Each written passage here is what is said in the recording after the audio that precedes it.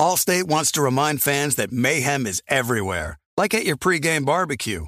While you prep your meats, that grease trap you forgot to empty is prepping to smoke your porch, garage, and the car inside. And without the right home and auto insurance coverage, the cost to repair this could eat up your savings. So bundle home and auto with Allstate to save and get protected from mayhem like this. Bundled savings vary and are not available in every state. Coverage is subject to policy terms and conditions.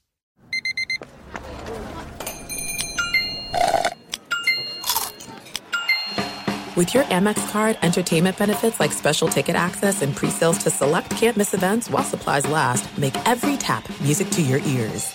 You know our trusted partner TireRack.com for their fast, free shipping, free road hazard protection, convenient installation options, and their great selection of best tires, like the highly consumer-rated Vredestein Pinza AT.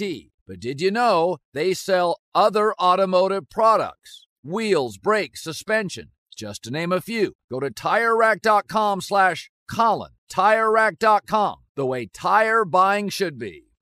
With the Wells Fargo Active Cash Credit Card, you can earn unlimited 2% cash rewards on purchases you want and purchases you need. That means you earn on what you want, like trying out that new workout class, and 2% cash rewards on what you need, like a foam roller for your sore muscles. That's the beauty of the Active Cash Credit Card. It's ready when you are, with unlimited 2% cash rewards. The Wells Fargo Active Cash Credit Card. That's real life ready. Terms apply. Learn more at wellsfargo.com/activecash.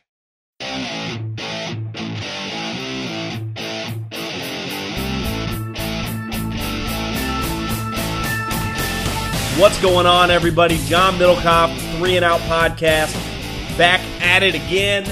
Got a big show coming up. Got a couple things to touch on that I've seen around the league. Something Roger Goodell said.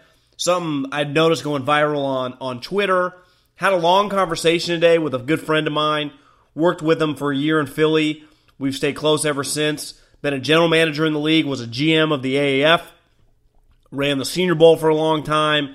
And was the color analyst for Alabama for about 8 years. Got to start working with Bill Belichick, worked for Nick Saban, my guy Phil Savage, who's just awesome. Just has tons of nuggets and knowledge of football. I mean, he worked for the best. You know, he worked for Belichick and Nick Saban. Then he was a GM an assistant GM forever under Ozzie Newsome. Then became a GM in the NFL with the Cleveland Browns. And the Middlecoff mailbag will probably push off because the interview was kind of long till later this week. But my DMs are always wide open at John Middlecoff. Slide up in those DMs on Instagram. You can also hit me up on Twitter. Easiest way to get a hold of me. But I answer questions on here from Instagram at John Middlecoff. But I want to start with something. I saw Roger Goodell said that ultimately 4 preseason games may not be necessary. And I know Colin's big on this, and I'm a big believer in this, that the NFL, you know, the baseball draft's going on right now, and my Twitter timeline was full of people. Jeff Passan, who covers baseball for ESPN, was tipping the picks. I wouldn't even call it tipping the picks because most people are not watching MLB Network. I was, but the ratings aren't going to be huge. Like tipping the picks, like welcome to 2019. And of course, a bunch of baseball media members are furious. You know, it's hurting the sanctity of the sport. Like, hey guys, get with 2019. The market dictates it. You ever heard of this thing called Twitter? We want to know the damn picks immediately. I love it. Baseball, you know, they don't do well with change. Basketball sometimes is the opposite probably of baseball and changes too fast. Like change the basketball. Adam Silver said today they're going to get rid of the word owner for actual owners, you know, the guys that own the team, the owners. They're a little probably over-aggressive. Football, you're going to take criticism anytime you change, no matter what. Football's probably somewhere in the middle. They do a good job of just constantly adapting. One thing, and people have been on this for probably the last 5 or 6 years, the preseason is a disaster. And the hard part about football is you can't really half-ass it.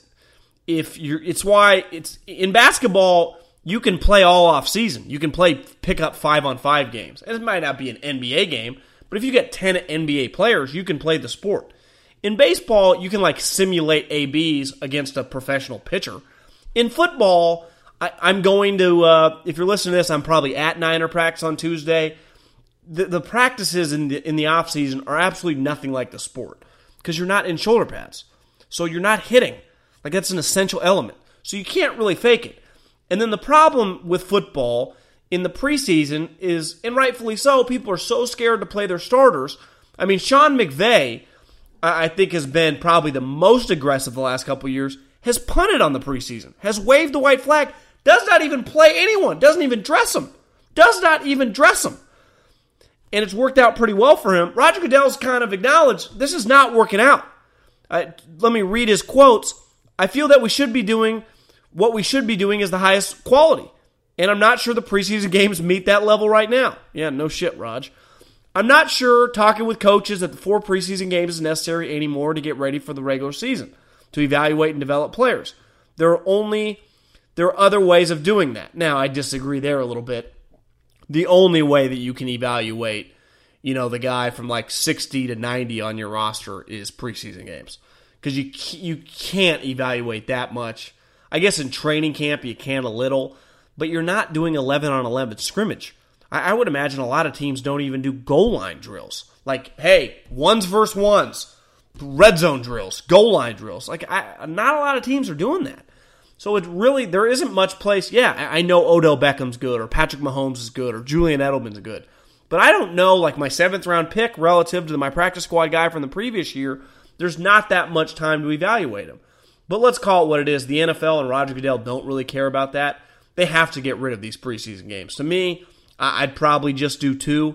Now, the curveball in all of this is the next CBA, the players, because of the explosion and probably the bubble that's about to burst in baseball and basketball, the amount those guys are going to get paid, football players are kind of pissed off because they go, why don't we get more guaranteed money? And I say it all the time.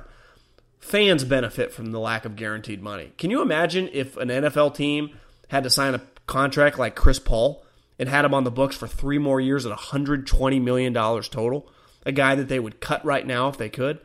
It would hinder and hurt the NFL if you had to guaranteed money. One, players, once they get over 30, just get old so fast. Any moment, you snap of a finger, a guy can be terrible. And 2, injuries are just a huge element to the sport. I mean, they just play a huge role because it's a very violent game. But I do think there are going to be arguments, we want more guaranteed money. And the one thing that Rodgers is going to be able to say back, well, we can play more games, you guys want more money. And it's clearly kind of been an elephant in the room with the owners, with the commissioner, the 18-game schedule.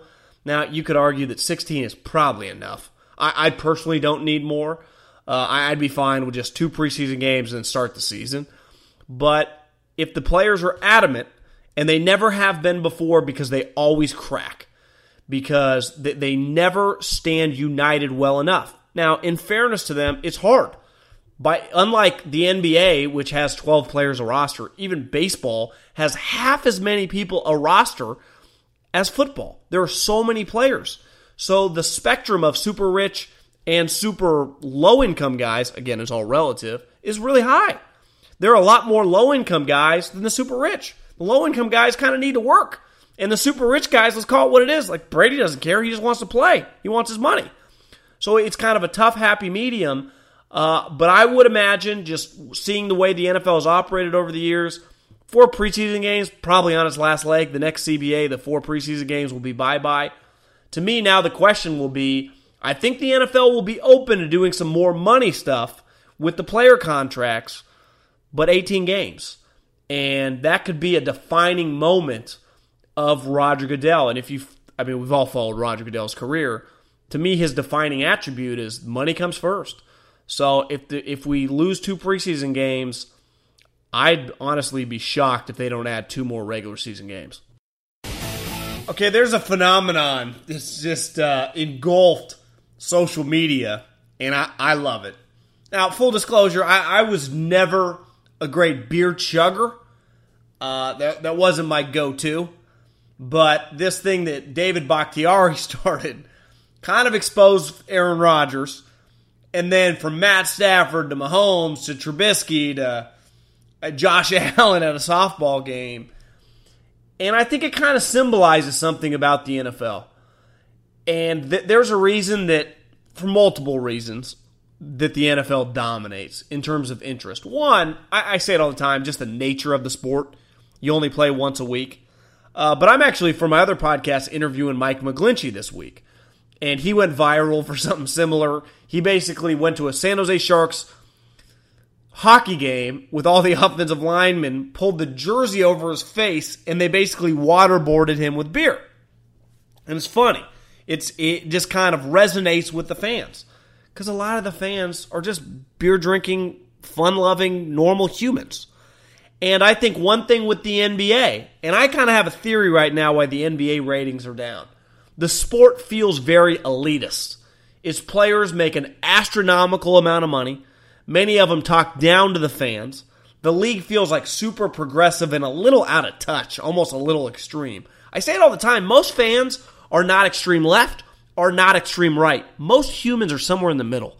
And they don't really enjoy talking about politics. Just talk about sports and hanging out and being fun. Well, what do the best NBA players right now drink? LeBron James always drinks wine. I got news for you. I can't remember the last time unless I'm going to like a nice dinner. Hey, you want to come over and crack open a bottle of wine? Like, there's a reason that Trubisky, Josh Allen, Mahomes, like all this stuff is going viral. Because it's pretty relatable. Most people can relate to just slamming some beers. It's fun. And I say it all the time about the NFL. Like the NBA, the Warriors are in my backyard. Even their team is somewhat of an outlier. None of their core guys, beside Durant, was a top 1 or 2 pick. But it's not like they have a bunch of undrafted free agents. The craziest draft pick was Draymond Green. I think he was like the 3rd pick of the 2nd round. He was an All-American in college at Michigan State. Steph, top 7 pick. Clay, 11. Andre Iguodala, top 10 pick. So yeah, I mean, they don't have any number 1 overall picks, but their picks are still top 10 guys. In the NFL, look at the amount of Patriots that are undrafted free agents, or 7th rounders, or 6th rounders. Look at the amount of NFL players that are 6th, 7th undrafted free agents. They're not guaranteed anything. That, like most of us in normal walks of life, have to earn our first paycheck. At any moment, it can be cut off and taken away. You notice a lot of first rounders eventually kind of get exposed in the NFL. Because it's about more things than just talent, just like all of our jobs are. You know, I sell advertisement for my podcast. I got to be pretty aggressive. I'm working on a NFL Hall of Famer to get him on the podcast. Took me like 3 text messages just to get him to respond. I got to be relentless. I just keep wearing him out. He finally responded for the first time today. And basically all he said was, I'm super busy right now, maybe a little later. But I just got to keep going. It's basically like, I'm a sales guy. That's my lead. Most of you guys can relate. Like in the NFL, nothing is guaranteed. As you listen to this, I'm at Niners practice. There are several veterans on this team. Now, the Niners are probably a bad example, but all over the NFL right now, guys are kind of on edge. They know they have 1st, 2nd, 3rd round picks breathing down their neck. They know they might have that 2nd or 3rd year practice squad guy that, God damn, this guy looks pretty good. The coaches are kind of liking this guy. It's a competitive environment. Now, the NBA and Major League Baseball is too, but once you sign these contracts, you're kind of on scholarship. Where the NFL does a couple things. One, the sport, the competition is much more like a real job. Like you get fired at any moment. Most of us are at-will employees. We don't have a 7-year guaranteed deal. We can relate to the players. And then the players are just kind of normal. Most of them are kind of blue collar. Why? Because the nature of the sport has them getting yelled at all the time. So there's a humility that comes with it. Now, I'm not saying there aren't super cocky guys. There aren't assholes in the sport. Sure, there's that in any company, in any walk of life. But for the most part, and having spent a lot of time around them, coaches included, people are kind of normal. Now, coaches are a little nutty, because if you're going to be a coach, you got to be a little crazy. But they're pretty normal. They can relate to people. You know? It's a people business. Where I think the NBA has kind of got away from that. LeBron's sipping wine in his huge mansion. Michael Jordan, while he was elite, he kind of had some relatable qualities. Loved to smoke cigars. Loved to drink. Loved to gamble. You know, most people would be like, yeah, love to golf. You know, love to hoop. His life was pretty basic. Most of our lives are pretty basic. And I think these quarterbacks, and you know a think piece is coming out from just some crazy journalist that like, we got to stop all these players from chugging beers. It is a bad look. And then, 7 people will read it because no one reads newspapers or the USA Today or whoever, what columnist would write it. But that's coming. But I love it. It's so genius. And it's kind of cool how it organically happened. Kind of at the, Aaron Rodgers is the reason this kind of started. He's taken some shit. And I've said over and over, I think he's going to need to redeem himself in a locker room with some of the guys, maybe just when they're going to summer break, maybe just bring in like a 12-pack of Coors Light and they all can slam them, maybe shotgun them, but he's going to have to do something. But I think this is pretty cool, and it's just sometimes you can't, I think you're going to see it all summer long when these guys go on 4th of July stuff, they'll be tweeting it out. And it makes them very, very relatable. It's very good for the sport. Because it goes, I've done that before in college too. Those guys seem fun. What's the first thing you say when you meet someone famous? Like, was he cool? How'd he act? You'd be like, yeah, I'd like to have a beer with that guy. I'd be like, yeah, Matt Stafford. I'd like to slam a beer with that guy. I'd like to sit at a bar with that guy. And that's what the NFL has a lot of. And they always have, and they definitely do right now. That's why the sport, an element to why the sport is just so damn popular. The players are relatable. Allstate wants to remind fans that mayhem is everywhere, like at your pregame barbecue. While you prep your meats, that grease trap you forgot to empty is prepping to smoke your porch, garage, and the car inside. And without the right home and auto insurance coverage, the cost to repair this could eat up your savings. So bundle home and auto with Allstate to save and get protected from mayhem like this. Bundled savings vary and are not available in every state. Coverage is subject to policy terms and conditions. Looking for an assist with your credit card, but can't get a hold of anyone? Luckily, with 24/7, U.S.-based live customer service from Discover, everyone has the option to talk to a real person anytime, day or night. Yep, you heard that right. You can talk to a real human in customer service anytime. Sounds like a real game changer if you ask us. Make the right call and get the service you deserve with Discover. Limitations apply. See terms at discover.com/creditcard. When you're hiring for your small business, you want to find quality professionals that are right for the role. That's why you have to check out LinkedIn Jobs. LinkedIn Jobs has the tools to help find the right professionals for your team faster and for free. LinkedIn isn't just a job board. They help you hire professionals you can't find anywhere else. Did you know 70% of LinkedIn users don't visit other leading job sites? LinkedIn's the only one I use. On LinkedIn, 86% of small businesses get a qualified candidate within 24 hours. Hire professionals like a professional on LinkedIn. LinkedIn is constantly finding ways to make the process easier. They even just launched a feature that helps you write job descriptions, making the process even easier and quicker. Post your job for free at linkedin.com/JOHN. That's linkedin.com/JOHN to post your job for free. Terms and conditions apply. eBay Motors is here for the ride. You know what I remember about my first car? Is at the moment I got it, I wanted to improve it. Because like most 16-year-old kids, you don't exactly get a luxury automobile. So you look at it, you go, well, I need to add some speakers. I need to tint out the windows. I need to make this thing the coolest car possible so I can cruise around town with all my buddies, waving at the babes, and enjoy myself. So my favorite part of car culture when I was young was definitely the subwoofers in the back of the car. And we built the boxes from scratch, had multiple 12-inch subs, and you could hear me coming from a long, long way away. With over 122 million parts, you can make sure your number one ride or die stays running smoothly.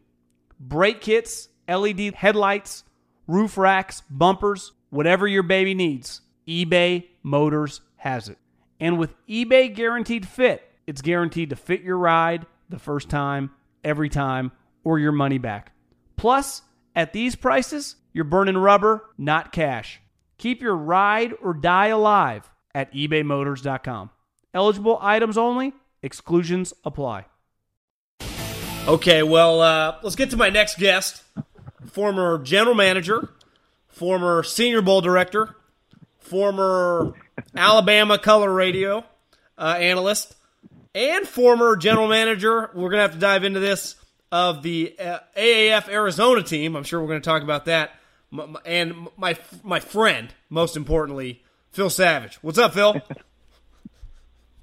John, I'm well, my friend. Too many formers there. I need some current stuff. And, of course, I'm still doing a lot of work for Sirius XM radio. But, yeah, with the demise of the Alliance of American Football, at least a month earlier than any of us could have ever anticipated, I'm between assignments right now is the way I'm terming it. Well, let's actually start with the AAF because, from the outside, where John Middlecoff sits in Northern California, and I think a lot of people that follow you on social media and have heard your name over the years, they'd go, once you left the NFL and you did the Alabama radio and you ran the Senior Bowl, and it felt like you brought in the Reese's Senior Bowl, it just became a bigger event the last 5 or 6 years. When the news came that Phil Savage was leaving the Senior Bowl to run an AAF team, I know I was a little shocked. How'd that decision even kind of take place and materialize? Well, what really happened is that the 2018 Senior Bowl, Bill Polian, one of the co-founders of the Alliance, was covering the event for ESPN. And while he was on the ground in January, he reached out to me and said, hey, I'd like for you to be one of the GMs of one of our 8 teams in this new league that I'm going to be a part of. And I said, well, do I have to interview for it? And he said, no, you don't. And so a Hall of Fame executive who offers you a job like that, it makes you sit up straight. Yeah. And so several weeks passed, we got into the spring, and as it turned out, he had also talked to Rick Neuheisel about being a coach in the league. Well, Rick and I had worked at UCLA together years ago in 1990 and stayed in touch with each other. We obviously both worked for Sirius XM. And so I tell Bill, hey, I'll do it if Rick is the coach. And Rick is telling Bill that, hey, I'll do it if Phil Savage is the GM. So it was really a good match. And I felt like that, in the springtime, I definitely wanted to do it. The question would be, would there be a possibility to try to do both? In other words, do the Senior Bowl in the fall and in January and then shift gears and go to the Alliance. And, I felt like that there was a possibility that could happen, but in reality, it just was not going to work with the leadership, quite frankly, at the Senior Bowl. And so when the fork in the road presented itself, I just felt like, I feel like that my work in Mobile, which is my hometown, felt like we had kind of maxed it out from where it was when I got there. We had the number 1 pick in the draft in Baker Mayfield. We'd had Josh Allen go 7th overall, the quarterback from Wyoming. At different times, we had 10 first-rounders one year. We had, over 90 players drafted one year, several years. And, the sponsors and all those things were in good shape. And I just felt like that, maybe this would be the time to make a move like this. And, look, I wouldn't have done it just for anybody, but when the idea became that, first of all, it was Bill Polian, and then secondly, it was going to be with Rick, I'm like, I should go do this again. My wife was open to it. And so at that time, we didn't even know which team it was going to be. We just knew it would be out west. And so ultimately, we landed in Phoenix, which was Rick's hometown. And I have absolutely zero regrets about making the move because it gave me a chance to be a GM again, A. But B, it just was an unbelievable experience to actually build not only a team, but help put together an entire league. And that was something that we had a lot of fun doing. Yeah, there were some twists and turns along the way, but it was one of the most enjoyable football jobs I've had. And from a pure football sense, it was really well done. Unfortunately, the business side of things, unbeknownst to Bill Polian and all of us that were on the football side, it clearly was never in a solid foundation of financial situation to sustain itself. And it all came crashing to an end on April the 2nd. Well, that's what's pretty crazy, just from a football sense. Like you said, you got a Hall of Fame guy as kind of the overlord of everything. All the coaches and GMs, which are football people first before business, obviously believed in it. And then that opening weekend was pretty cool. I know the television ratings were high. And then it was clear there were going to be a bunch of guys who were going to get some NFL shots. And then I remember the first time that maybe a story came out, the league was in financial trouble, and then they had to go get the second, that guy from the Carolina Panthers or whoever the hockey guy was. Is that when you first started getting a little nervous, or did you even think that wasn't even a big deal when that happened? Really, there were two different steps. We had mini camps in December, and between the week after Christmas and before New Year, it seemed like there was about a 3-day period where things kind of went dark, and there were some rumors that, hey, wait a minute, some hotels weren't paid, this, that, and the other. But then we all showed up in training camp in San Antonio on January 3rd, and it was all systems go. And so it was not really a thought for any of us throughout the month of January. We got into February, and after the first game, the first payroll was going to be due for the players, and it was explained to us that there was just a change in the payroll companies, that it had nothing to do with the actual finances. And we all of us just shrugged our shoulders and felt like, okay, that's the deal. Well, then simultaneous to that is when we find out we're getting a new investor who would actually have decision-making authority over Bill Polian and Charlie Ebersol, who were the two co-founders. And I think that was probably the key moment where everybody was like, okay, we've been putting all this together under the two co-founders. Now this is a little bit of a variable in the middle of this. And really from that time on, there were some different little rumors along the way. But again, John, never to a point where you felt like we wouldn't at least finish the season. Do you think that guys like yourself, Neuheisel, and a bunch of people throughout the league would have got involved? Obviously, Polian was important, but Charlie Ebersol, who, I don't think most people know, but they know that last name. And to older people, that name means something because of the power of his father, Dick Ebersol. If his name had been Charlie Middlecoff, would you have been as comfortable getting in the league, or did you just place a lot of, maybe blind trust because of how powerful the guy's name was? Yeah, I think it really, because the name recognition was with Bill Polian, and then obviously Charlie and the connections his dad and family had to the television networks, and just, again, going back to all the combines that we did last summer, and then the quarterback camp, which was a quarterback combine in the fall, and then the quarterback. Phil, I watched your guys' quarterback draft on CBS Sports last year.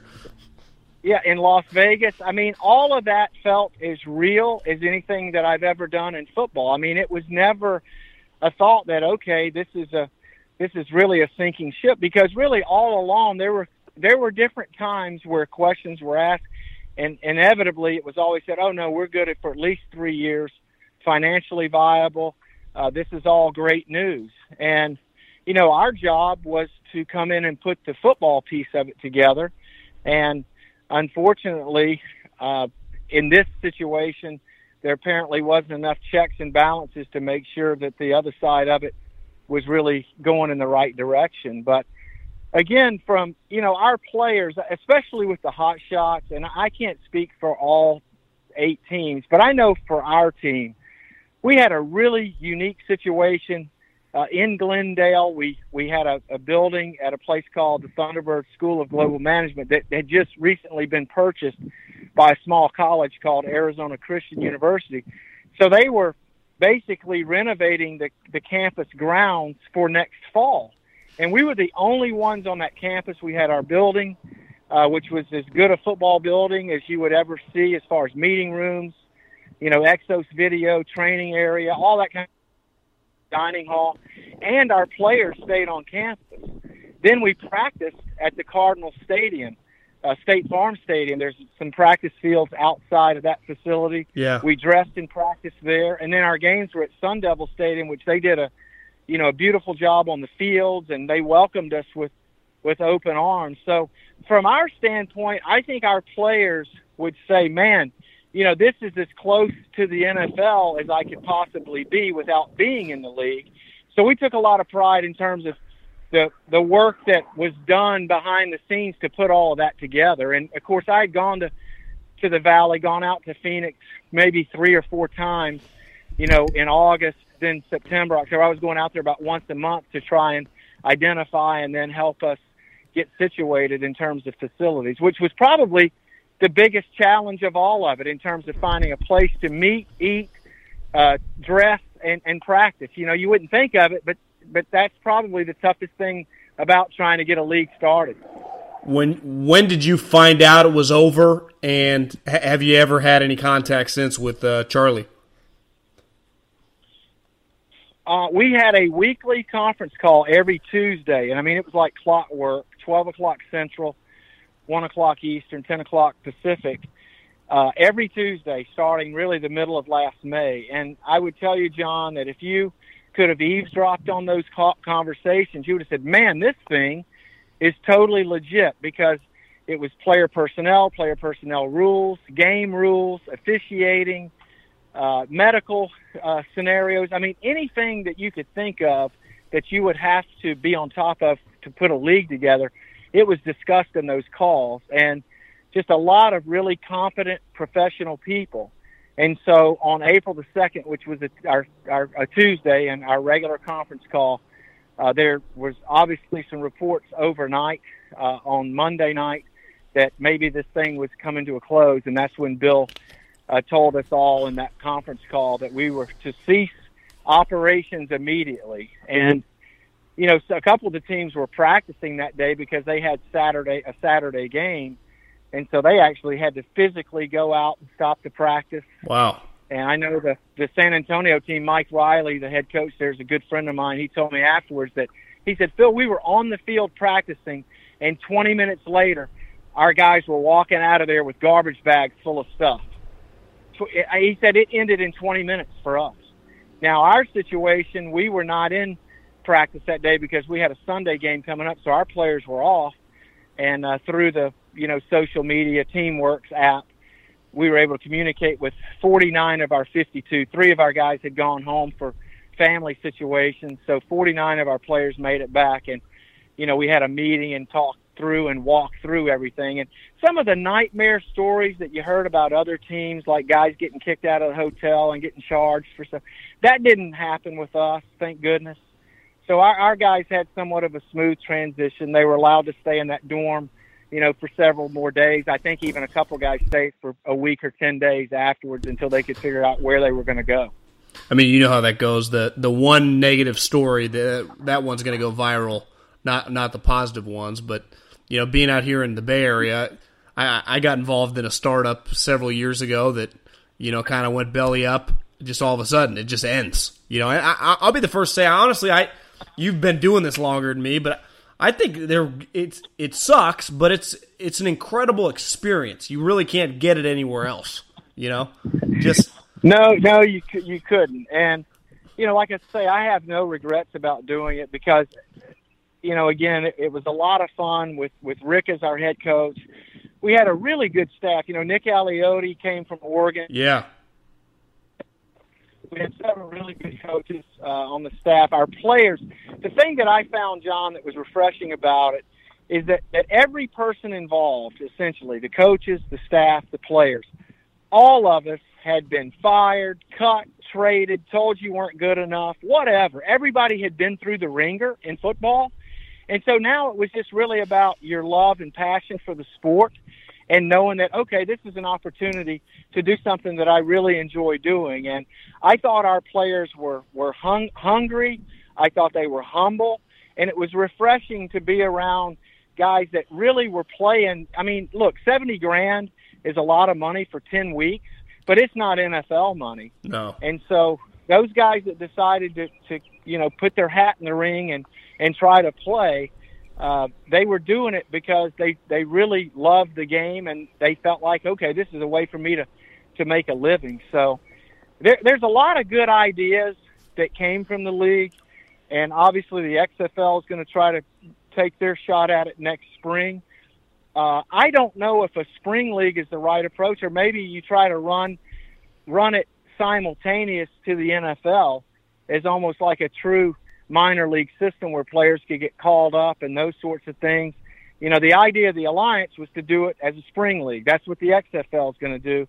But I'm not sure that is really the right approach. I'm almost of the mind that doing it in the fall simultaneous to all the other football might be the best way to approach it.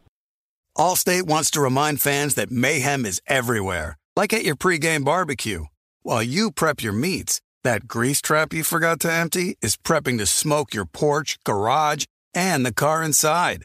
And without the right home and auto insurance coverage, the cost to repair this could eat up your savings. So bundle home and auto with Allstate to save and get protected from mayhem like this. Bundled savings variant are not available in every state. Coverage is subject to policy terms and conditions. Looking for an assist with your credit card, but can't get a hold of anyone? Luckily, with 24/7, U.S.-based live customer service from Discover, everyone has the option to talk to a real person anytime, day or night. Yep, you heard that right. You can talk to a real human in customer service anytime. Sounds like a real game changer if you ask us. Make the right call and get the service you deserve with Discover. Limitations apply. See terms at discover.com/creditcard. eBay Motors is here for the ride. You know what I remember about my first car? Is at the moment I got it, I wanted to improve it. Because like most 16-year-old kids, you don't exactly get a luxury automobile. So you look at it, you go, well, I need to add some speakers. I need to tint out the windows. I need to make this thing the coolest car possible so I can cruise around town with all my buddies, waving at the babes, and enjoy myself. So my favorite part of car culture when I was young was definitely the subwoofers in the back of the car. And we built the boxes from scratch, had multiple 12-inch subs, and you could hear me coming from a long, long way away. With over 122 million parts, you can make sure your number one ride or die stays running smoothly. Brake kits, LED headlights, roof racks, bumpers, whatever your baby needs, eBay Motors has it.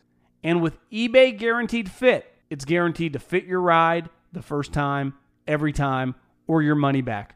Plus, at these prices, you're burning rubber, not cash. Keep your ride or die alive at ebaymotors.com. Eligible items only. Exclusions apply. You put it off long enough, it's time to replace your tires. Tire Rack has tires that will elevate your drive. Touring tires for commuter comfort, performance tires for sporty handling, all-terrain tires for on- and off-road adventure. Go to TireRack.com to get started. Not sure where to begin? Use the Tire Decision Guide to get a personalized tire recommendation, the right tires for how, what, and where you drive. Choose from the full line of General Tires. Ship fast and free to a recommended installer near you. Or choose the convenience of mobile tire installation. They'll bring your new tires to your home or office and install them on site. Doesn't get much easier than that. Go to TireRack.com/Colin to see their General Tire, test results, tire ratings, and consumer reviews, and be sure to check out all their current special offers. Great tires, great deal. What more could you ask for? That's TireRack.com/Colin. TireRack.com, the way tire buying should be. I mean, you've been around football now at the highest level since you got hired in the NFL, when in the early 90s with Belichick, and up through this year. You know, the AAF to Saban, they're still close with a bunch of people in the NFL. It does feel like the business of the NFL. I mean, I'm someone that also worked in the NFL, but now I make a living off just talking about it. And because there's so many crazy, salacious stories, I'm able to do well. And so many people care. Do you think I don't know how to put this, but like the expansion of media and the business element of football has impacted or changed the sport? Or it's still football's football and it's just extra noise that the good coaches are able to kind of, cancel out? Well, I just think that the popularity of the sport it's gotten to the point where, you know, a lot of people want to play, a lot of people want to coach, a lot of people want to scout. I mean, John, when I went to the Browns in 1991, I think we had like 12 coaches and maybe 6 scouts. Now you look at the NFL, and like Tampa Bay this year, they've got 28 coaches on their roster. Well, how many does Nick Saban have? And, you know, in college, I mean, you have 10 official coaches, but then you have really as many analysts almost as you want.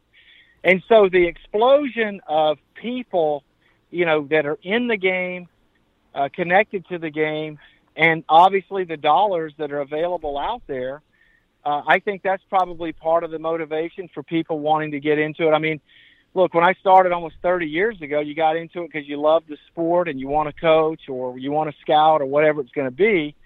And, you know, you serve as a grad assistant for a number of years, and you don't make a lot of money for about 6-7 years until finally, you know, you get a real opportunity. And now with the fast track that people are on, not only players, but coaches and scouts. I mean, Look, this year, you know, just look at the hiring cycle of the coaches this year. You know, I would say that 20 years ago, you know, you couldn't have gone from being a one-year coordinator to being a head coach. Now, there have been exceptions. I mean, Andy Reid never officially called plays in Green Bay before he became the coach at Philadelphia. But you know what I'm saying? Yeah. Everything now happens so much faster. You know, you draft the rookie quarterback, in days gone by, you could redshirt or sit him for a year, no worries. Now, if the guy sits for 4 weeks, that seems like 10 years. It does. As anxious as people are about getting quarterbacks on the field. Do you think, because you've been around Belichick and Saban, and I've read your book on, you know, talk a lot about Saban and Belichick, and just reading the Belichick book, I can 100% say both those two individuals, they both make, you know, combined probably $20-25 million between their two salaries. But they did not get into football for the money. They got into it because they loved football. It does feel like a lot of coaches now, and like you could say the same thing about assistant coaches, just young coaches in general, and scouts, are in it maybe for the wrong reasons, or do you still think a lot of guys are coaching because they like coaching? I mean, you've seen it. I mean, you've seen a ton of coaches come through Saban's operation the last 5-6 years. Do you think that's impacted at all, the money in the sport? John, I have to think that it does. I mean, look, I want to say that the purity of it is still there. You know, people finish up playing and they decide they want to go into coaching or, you know, go into scouting. I mean, look, in 25 years ago, most of your scouts were former coaches. You know, They had already spent time in the NFL, and then they would bump over to another side of the building. Nowadays, you know, these 20-somethings, they're starting off with the idea that they're going to go into scouting. So that's a lot different now than it was back then. But I would have to say that the dollars probably are more attractive and have attracted more people to the game. And I would even restrict it to football. I mean, I would say for all sure. sports. 100%. When you consider the amount of coverage that it gets, it's so visible to just the average person. And then when you dig into the dollars, I think that, you know, obviously people are drawn to it for that reason. But you're right about Bill Belichick and Nick Saban. I think certainly there's got to be some piece of pride to say, okay, nobody makes more money than I do as a coach. But I don't think that either one have ever focused on what they were making. I think at a certain point they turned it over to the representatives, and those guys kind of handle that for them. And, you know, the rest of it, like I say, if you drop Bill Belichick in the middle of South Dakota at a high school and said, hey, you're going to coach the long snappers and special teams, he'd do it better than any coach in the country for whatever the salary was. If you took Nick Saban and said, hey, we're going to, you know, pay you $100,000 to be the defensive back coach at Duquesne, you know, he would go there and do it better than anybody at that level, I'm sure, because that's just their makeup. That's who they are. Who do you think likes football more, Nick or Bill? Oh, wow. You know, I think,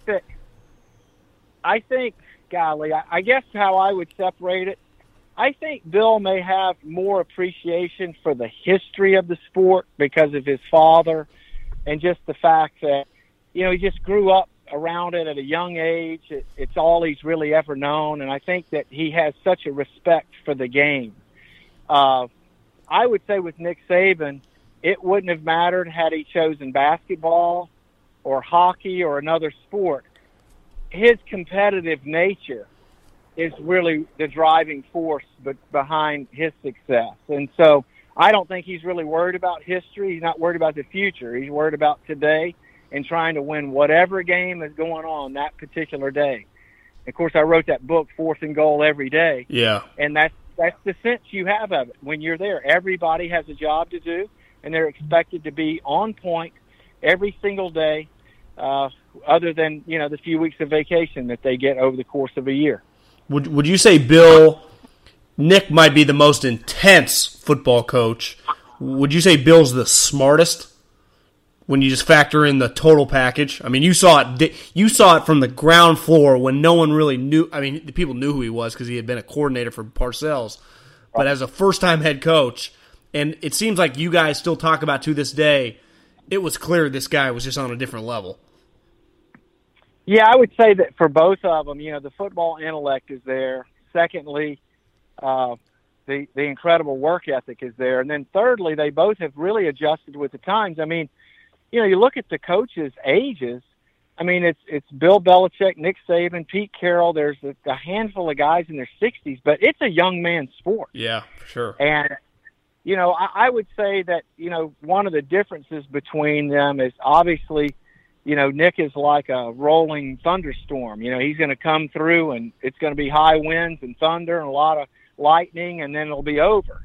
Whereas Bill, he's more reserved, but his ability to say something in a sarcastic way, believe me, gets the point across in much the same manner as if you say get chewed out by Nick Saban. I mean, totally different approaches, but both of them have a way of motivating their people, and it just really goes back to their personality. I mean, I've always thought Coach Belichick was somewhat of a shy person in reality, and somewhat more reserved, whereas where Nick is also very shy and an introvert, in small groups, but in front of a large crowd, I mean, he can command the 1,500 person audience where they take in every word that he says. So it's interesting, the contrast between the two. But like I say at the very beginning, the three things, the football intellect, the work ethic, and then the adaptability, to me, that's really what separated those two from everybody else. Yeah, for sure. I mean, what's crazy about Saban's team coming back this year is you would say, and you'd have a front row seat for the majority of this tenure, has been defined by defense. Well, it does feel like this year he has the best quarterback over this run coming back in Tua. And Jerry Jeudy, I mean, let's start with Jerry Jeudy. I mean, how good is this kid? Is he, obviously, if the top two guys would be Julio and Amari, I guess Calvin Ridley's throwing his hat in the ring. He's pretty damn good, too.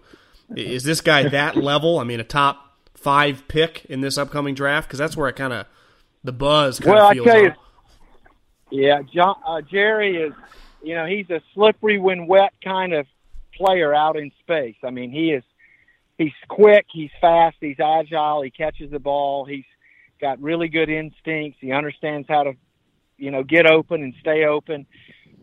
If I were rating them, I mean, look, this is just kind of a blind dart throw, but my respect for Julio Jones is way up there because I saw Julio as an 8th grader when he came to my football camp down here in South Alabama. He's a phenom. He's like 6'1", 190 pounds as an 8th grader. He's better than most every high school kid there. And, he's lived up to the hype at every stop, whether it's been from high school to college to the NFL. And that is hard to do. Yeah, I mean, it really is.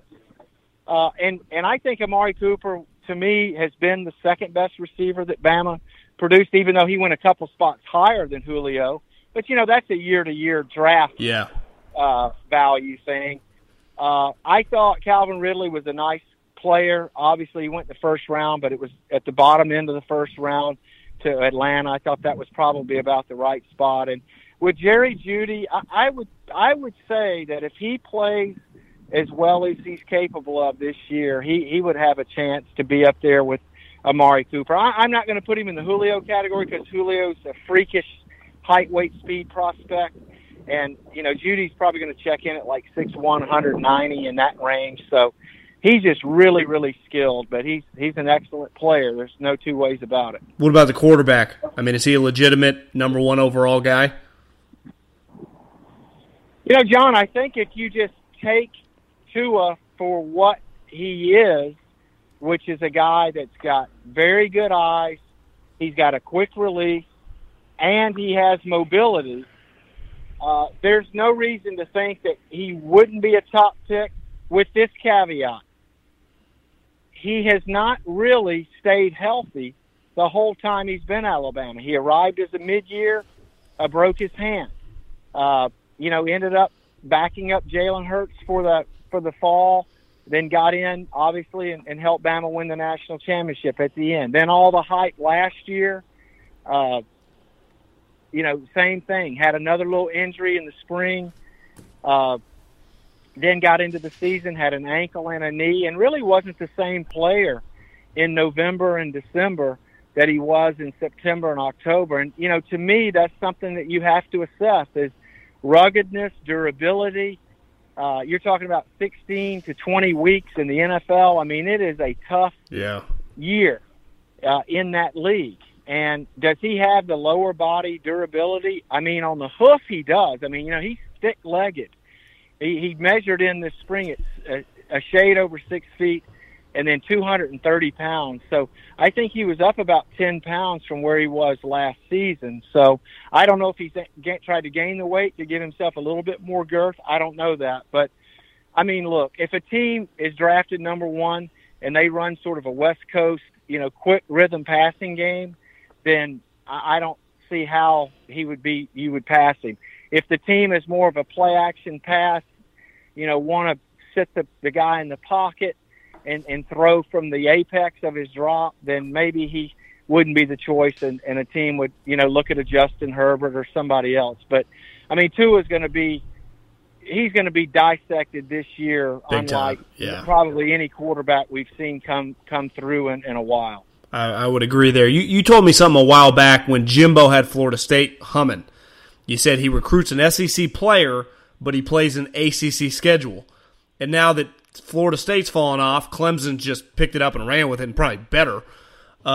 They're kind of doing the same. I mean, you saw the draft. They're pumping out Alabama-level players, and they just beat Alabama. Now, it was a little freaky because they had all these guys come back that usually would have gone pro, but you live in Alabama. I mean, you know this program well.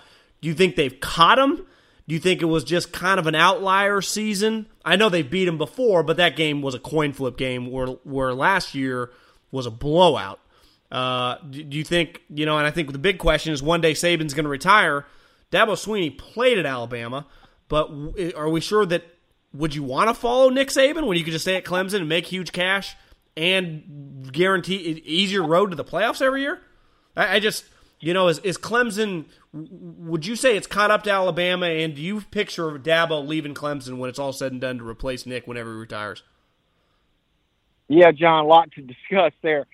This spring, when Clemson extended Dabo and made him a $9 million a year coach, I thought the way they structured that deal really put him in a situation where now he doesn't have to explain to anybody what he's doing. He can stay at Clemson from now until the end of the deal, or after about 6 years or so, once that buyout goes down, then he probably would have the option to go back. And what I'm saying is I think that new contract extension buys him enough time for Alabama to see what they're going to do.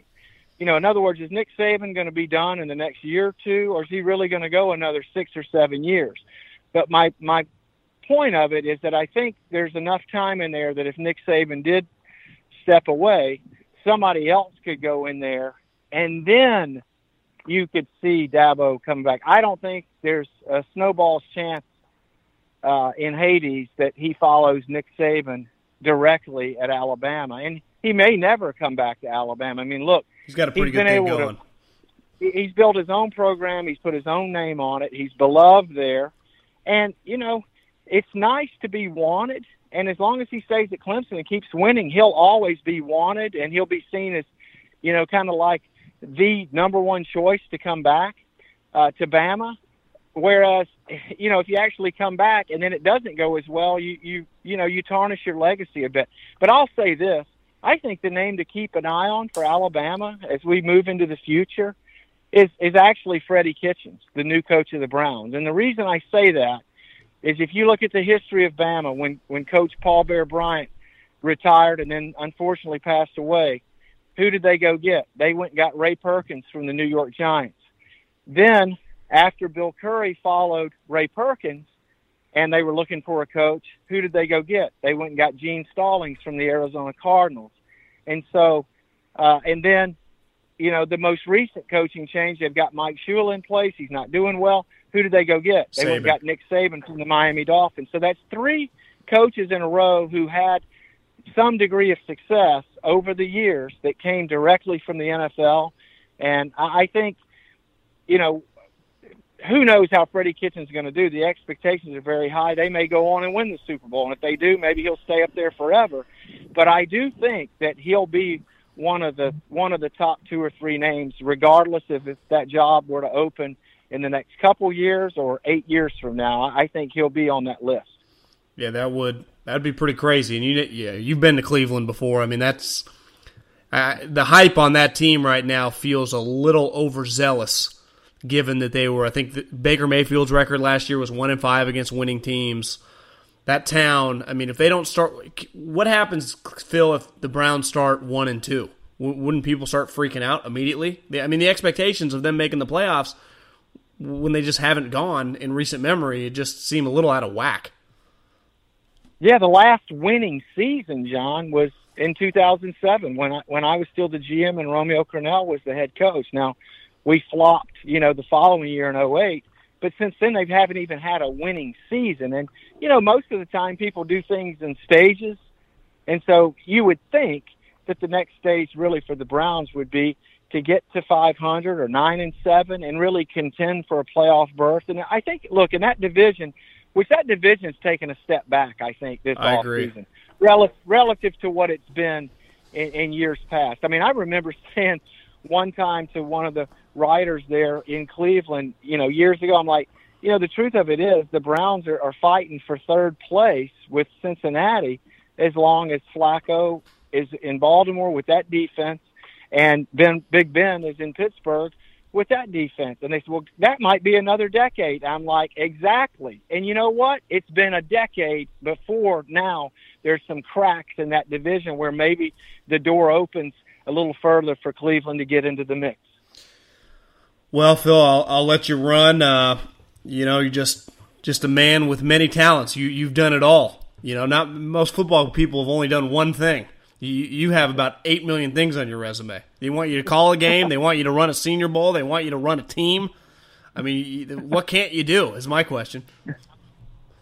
Well, I'll tell you this, John. As you know, in the NFL, when you're GM, if you get fired, the likelihood of you getting a second opportunity are few and far between, and there are a few out there. John Dorsey. Why do you think that is? You've always told me that, and it's true. Yeah. Do you have a theory Dave why? Gettleman in New York, and I think really there's a couple reasons for it. A lot of times now, when GM openings occur, the teams will promote someone from within. Like this year, Miami, it was Chris Greer, who's already on the scene there. In Baltimore, it was Eric DeCosta taking over for Ozzie Newsome. So there's some familiarity with an in-house candidate. Plus, typically, it doesn't cost as much to promote somebody from within as it does to go get a stranger from outside the organization.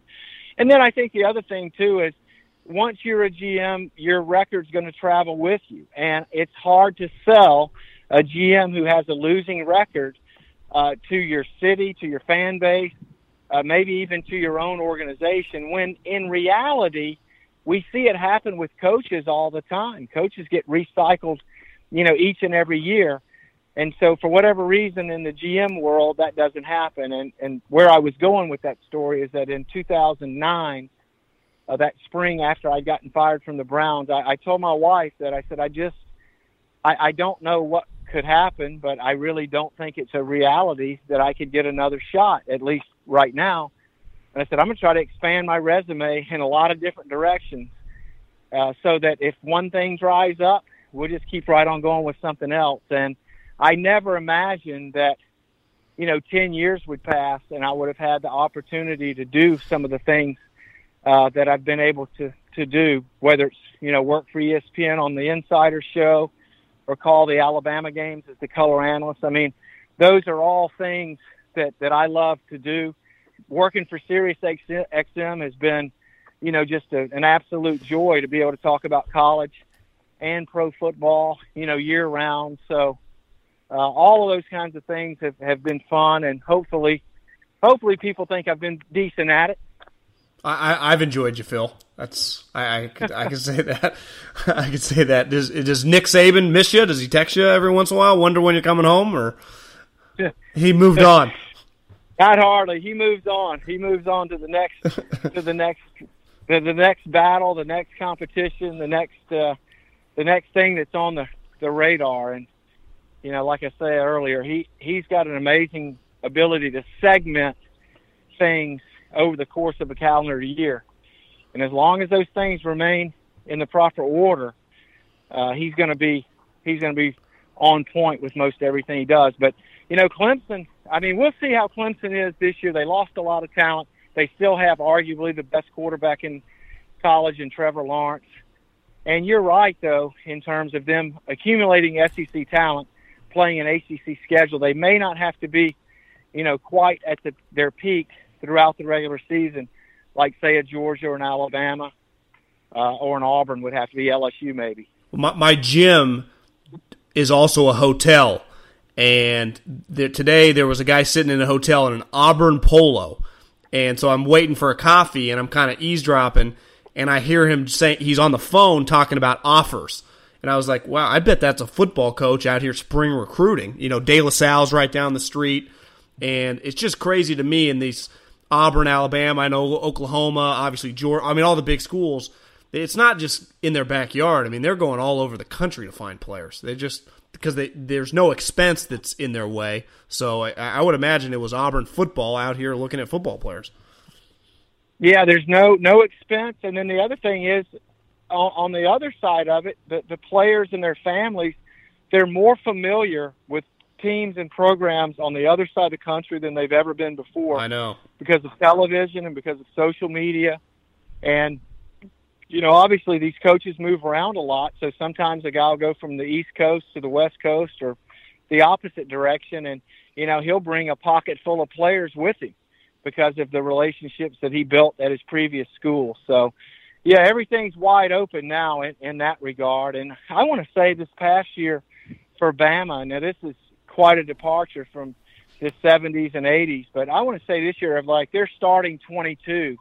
There's 15, 16 of their starters were from out of state. That's so crazy. They definitely have subscribed to the idea of national recruiting. But I will say this: when you say that, when you get to the Iron Bowl, one of the concerns that Nick Saban's always had is that when Alabama gets to that Auburn game, the kids now don't realize what a huge rivalry it is. They think LSU's the team they have to beat. And the truth of it is that the Iron Bowl means more to more people in this part of the country than any other game. But sometimes these players come from other parts of the country and they don't grasp that until they get into it. Well, because as a California guy, if you ask me, I know the Iron Bowl is a big deal, but what's the Alabama's biggest game every year? I'd be like, well, LSU, because it's always the, 5 o'clock game on ESPN. It's just a big deal. It always feels the biggest because it usually has national championship implications too. Not that the Iron Bowl doesn't, but the LSU game maybe is a little more sexy, at least for us outsiders. That's what it feels like. Yeah, and LSU obviously for a good stretch of time there has been, the game. In other words, the winner of that game had a chance to go on to the BCS, or perhaps the SEC title game, which would lead to the playoffs. So that's kind of the first big hurdle for both schools. And then, for Alabama, if they clear LSU, then the attention turns to Auburn. But it is kind of an interesting dynamic, the way that college recruiting, how much it's changed. And I've said this, John, and I know you want to wrap up, but, you know, while Nick Saban's going to go down as maybe the greatest college coach in the history of the sport, his most influential contribution to the sport has nothing to do with X's and O's. It has all to do with the recruiting of the Jimmies and the Joes. And you look at it. When he came to Alabama, nobody else had player personnel departments. Now they do. Now they have literally staffers, student assistants, grad assistants, analysts, people that are assigned to those 10 coaches to help put these recruiting classes together via the evaluations, via the communication. And they just, now every major school in the country has a player personnel department. As a matter of fact, last week I've been hosting a scout school for each of the last 6 years, and we had kids come in from as far away as Oregon and UC Davis to as close as Tulane and Florida and South Carolina and Alabama. And all those people that came to the school last week, they wouldn't even have had a job, 10, 12 years ago. But now with the advent of these player personnel departments in college, there's just a huge amount of people that are involved in terms of the evaluations and then the recruitment of these high school players. What's funny is I had Drew Hill on from Oklahoma that I used to work with at Fresno State. I think you know him. He now is, he came there with Bob Stoops, and then he stayed with Lincoln, and he has multiple people that work under him. He's only in charge of recruiting. Him and Lincoln just deal with the 85 scholarships. He's basically acts as like, I guess the head coach is the GM, but he's like the assistant GM, just in charge of every offer they make, every coach that goes out spring recruiting. Like you said, I mean, Saban, and he once interviewed with Saban. I mean, it completely changed the game, and every single major program that has, that's trying to win a national championship has basically copied them, and rightfully so. Yeah, I mean, it's fascinating, and a lot of the guys that, have gotten their start at Alabama, and then, spun off from there to other colleges. But I'm really, this is a totally different subject, but this little scout school, we started it 5 years ago, and, just in the last 5 years, we've had 16 attendees come through that are now scattered across 12 different NFL teams. So, wow. Guys came in here with the hopes that, hey, I'm in college, but I ultimately want to jump to the NFL, and 16 of them have been able to do that over the last 5 years. So it seems to be a program that works, especially for the ones that try to apply, what we teach them. Well, I get this all the time, and I know you probably get it 10 times more than me. How do I get into football? How do I get into football? And I got in as a graduate assistant on the recruiting side. I know you did it on the coaching side. But now there are so many opportunities, all these guys at major programs. If you're just a student, these programs, they're just, you go in there and cut tape. They have opportunities. You just need to go in and ask. Now, they may not pay off the bat, but it will lead to other things, because there's never been more jobs in college football on the recruiting side, which is basically scouting. And then that always kind of is the bridge that leads you to the NFL. I mean, that's kind of the catalyst that most people in the NFL started in college in some form or fashion. Yeah, John, we had 20 participants, and I would say a third of them, maybe even half, just cycling through it in my head real quick, they are all undergrads. Wow. In other words, they came walking in there with, their program shirt on, but they're undergrads already working towards a career in player personnel. So these guys are jumping on that horse very early, which is so different than it used to be, because in the old days you had to at least spend some time in coaching before you even thought about going into scouting, and now people can start off in scouting without ever coaching a down. So the opportunities are definitely there. Well, thanks again, Phil, and I guess you're probably headed to dinner. Enjoy dinner. John, I am. My wife's got a big project. She's started an arts and music festival and workshop, and it's all this week. It's actually been over the last 10 days. So she has some world-class singers, wow, and actors and actresses from New York and across the country that have descended to Lower Alabama, and they're going to have a number of shows this week. So I'm going to go get changed and go do that. But man, I'm happy and proud of everything you've done. It's just been fun to watch you develop this media profession that you have, and obviously grow your company as much as you have. Thanks, Phil. Really appreciate it. And any first-round draft picks in the musicians, or some seconds or thirds, or? I tell you what, now some of these people, I mean, this is like legit talent. Yeah. And it'll bring a tear to your eye. You've been to a Broadway show, I'm sure. I have. Like if you go to a really good one and they are like really, really gifted, it's just amazing some of the talent that the people have. So I admire what they do. It's not my world, but I definitely recognize their ability. Well, have a good night, Phil. Talk to you soon. Okay, John. Thanks, bud. I appreciate it. Well, hope you guys enjoyed that. And I told a little white lie there. I've never been to a Broadway show. But, you just got to go with the flow sometimes. Be back on Friday. Middlecoff mailbag questions at John Middlecoff on Instagram. Get up in there. I'll answer some of you manually this week. And see you a little later this week.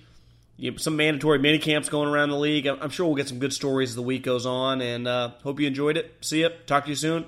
Peace.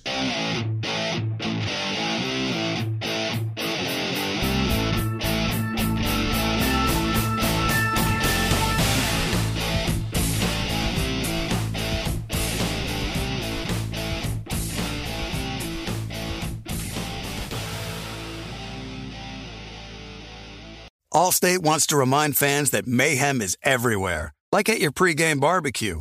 While you prep your meats, that grease trap you forgot to empty is prepping to smoke your porch, garage, and the car inside. And without the right home and auto insurance coverage, the cost to repair this could eat up your savings. So bundle home and auto with Allstate to save and get protected from mayhem like this. Bundled savings variant are not available in every state. Coverage is subject to policy terms and conditions. With the Wells Fargo Active Cash Credit Card, you can earn unlimited 2% cash rewards on purchases you want and purchases you need. That means you earn on what you want, like trying out that new workout class, and 2% cash rewards on what you need, like a foam roller for your sore muscles. That's the beauty of the Active Cash Credit Card. It's ready when you are, with unlimited 2% cash rewards. The Wells Fargo Active Cash Credit Card. That's real life ready. Terms apply. Learn more at wellsfargo.com/activecash. Live Nation presents Concert Week. Now through May 14th, get $25 tickets to over 5,000 shows. That's up to 75% off a summer full of your favorite artists like 21 Savage, Alanis Morissette, Cage the Elephant, Celeste Barber, Dierks Bentley, Fade, Hootie and the Blowfish, Janet Jackson, Kids Bop Kids, Meghan Trainor, Peso Pluma, Sarah McLachlan. Get tickets to more than 5,000 summer shows for just $25. On sale now through May 14th. Visit LiveNation.com/Concert Week to learn more and plan your summer with Sean Paul, Sum 41, 30 Seconds to Mars, and Two Door Cinema Club. There are some things that are too good to keep a secret. Like how your Amex Platinum card helps you have the perfect trip. I'd like to check into the Centurion Lounge. Or how it seems like you always get those hard-to-snag tables. Ooh, yum. And how you get the most out of select can't-miss events. With access to the Centurion Lounge, Resi Priority Notified, and Amex card member benefits at select events, you'll have to share. That's the powerful backing of American Express. Terms apply. Learn more at americanexpress.com/withAmex.